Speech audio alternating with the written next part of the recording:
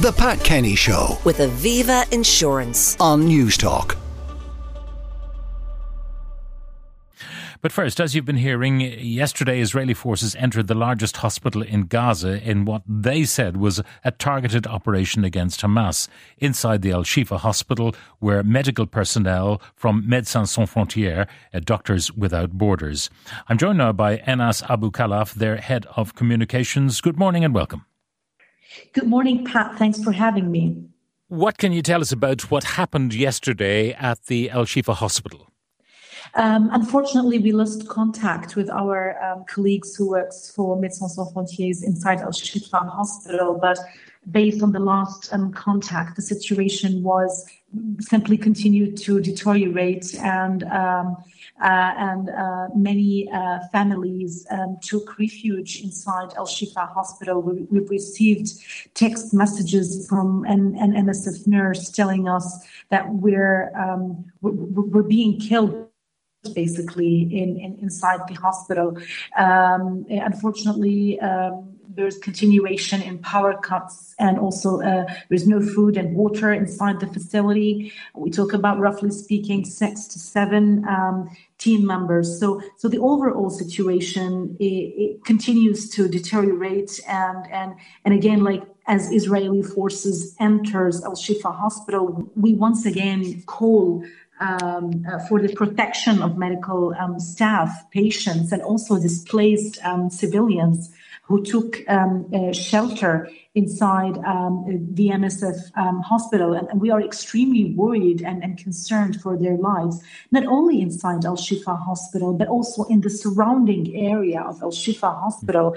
There are 3 premises, like small clinics for Médecins Sans Frontières, MSF, and we talk about 100 people, civilians and medical staff, who were with very close proximity to bombings in these areas. So also 2 days ago, we've managed to have an additional team, 15 international and national staff, who entered Gaza from Egypt. So they will try to support as much as possible the medical and surgical capacity in the southern part of Gaza Strip as well, where the infrastructure has collapsed, and the medics are exhausted, not only physically, but also, psychologically, they are really drained.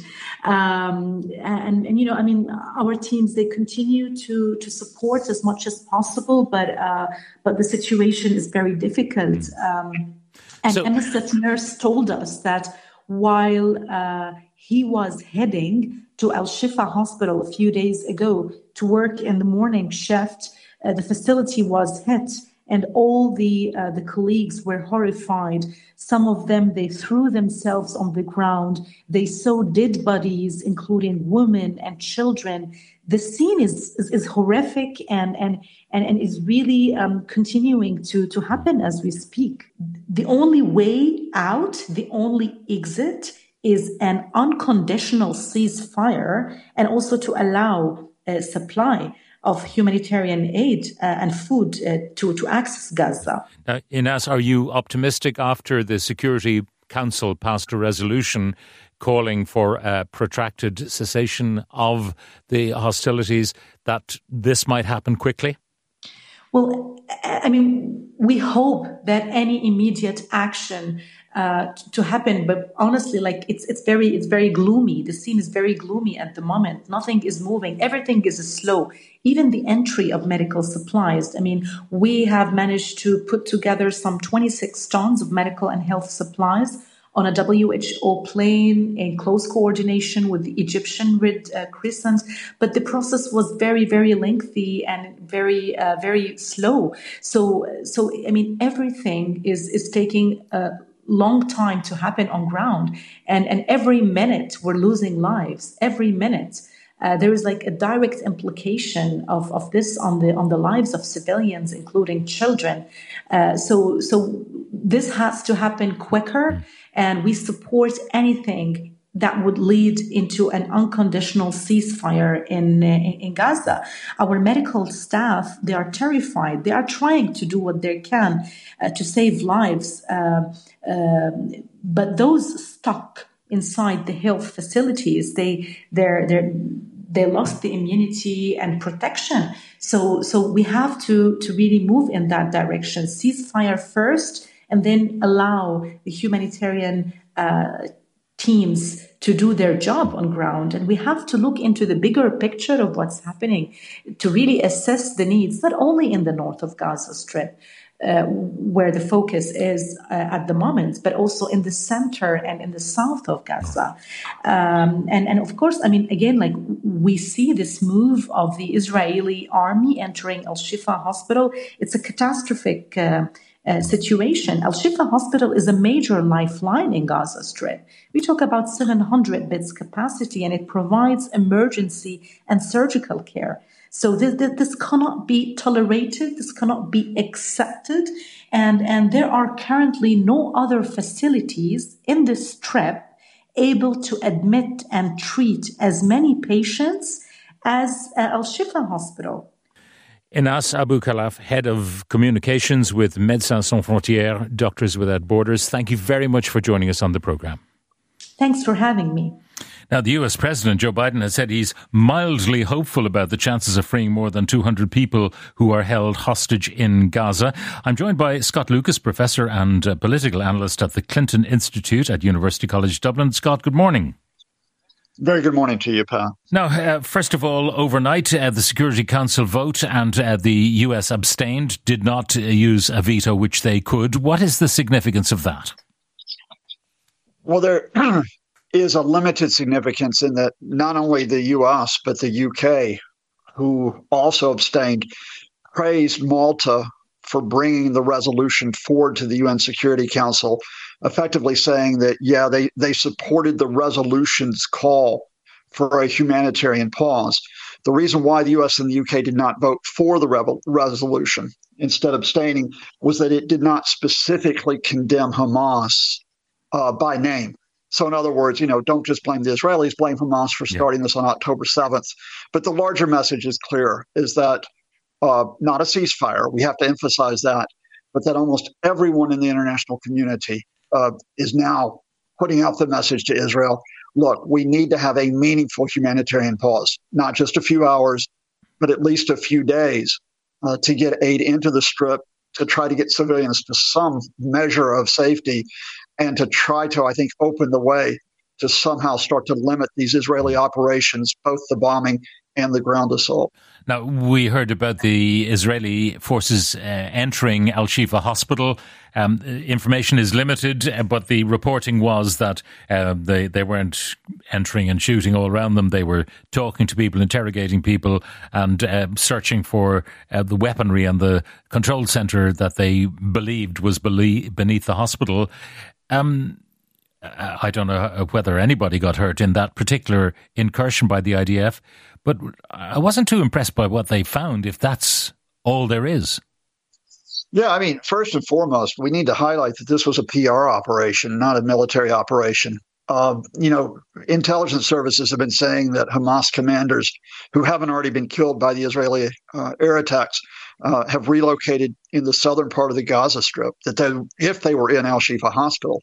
And I have to emphasize there's no evidence of a Hamas command post there. If they were there, they're long gone.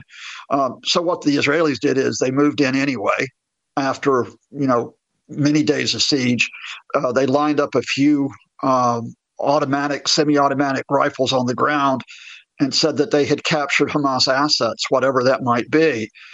There may have been some wounded Hamas fighters amongst those who were being treated in Al-Shifa. But at the end of the day, what I've got to say is, I can't say 100%, but I've seen no evidence that there was a Hamas command post. I've seen no evidence there was an imminent military threat from Hamas based in that hospital. Hospital staff have said Hamas fighters were not positioned there. And so the Israelis, I think, amidst this international pressure, are looking not only to have failed if this was a military operation, the PR operation is also not going very well at all either. Now, there have been comments by President Herzog of Israel and also by President Joe Biden about what happens at the end of this phase of war. The war seems to be eternal in this part of the world, but at the end of this phase, who's going to run Gaza? Well, I mean, and the comments from Isaac Herzog, the Israeli president, are significant because he's not seen as being as much of a, quote, hardliner as Prime Minister Netanyahu. But Herzog said effectively what Netanyahu did, and they used kind of, code words for it. But effectively, this is going to be a long-term security zone. In other words, an Israeli occupation of Gaza, just like Israel maintains an occupation of the West Bank. That means that the idea that Israel was going to go in, hit Hamas, and then withdraw, that's now, I think, off the agenda, at least the way the Israelis are talking. And of course, almost no one in the international community supports an Israeli occupation. They only see further instability and security beyond it. So rather than the Israelis giving us some sign of what the end game is in Gaza, I think they're just pointing somewhat in desperation to the idea of, we're not going to stop, you can't make us stop. Finally, we should look across the Atlantic and that meeting between President Xi of China and President Joe Biden. And I was watching some of the coverage last evening, and it seems that the state press in China was making all sorts of glowing references to the United States, our brothers, our friends, etc., in anticipation. So there does appear to be, orchestrated or otherwise, a thaw. Well, after the meeting, the Chinese press, you talk about, if you read it in English, outlets like Global Times, China Daily, the buzzword was cooperation. That cooperation had been renewed with the United States. They did not criticize the United States as they have done, for months leading up to this meeting in terms of being provocative. They referred to agreements that were made between Xi and Biden on, for example, China trying to limit the production of fentanyl, the opioid, which has been so deadly inside the United States. They talked about an agreement on artificial intelligence. They've been talking about talks on climate change, trying to make some type of cooperative advance there. It still remains, and the Chinese media highlighted it, and the Biden people highlighted it, that Xi talked very forcefully about Taiwan in the sense that, America should accept that one day it will be reintegrated back into China. It will not be autonomous. But Xi did use the word peaceful. This would be done through peaceful means, which is kind of, all right, China and the United States, on perhaps the key issue of conflict, have gone back to the rules of the game. And that is, the United States does not support Taiwan's independence and continues to maintain a one China policy. And China, even as it looks to, at some point, bring Taiwan back into the Chinese system, will not do it through the use of military force. Oh, good news, it would appear, at least on that front. Scott Lucas, professor and political analyst at the Clinton Institute at University College Dublin, thank you very much for joining us. The Pat Kenny Show. With Aviva Insurance. Weekdays at 9 a.m. on News Talk.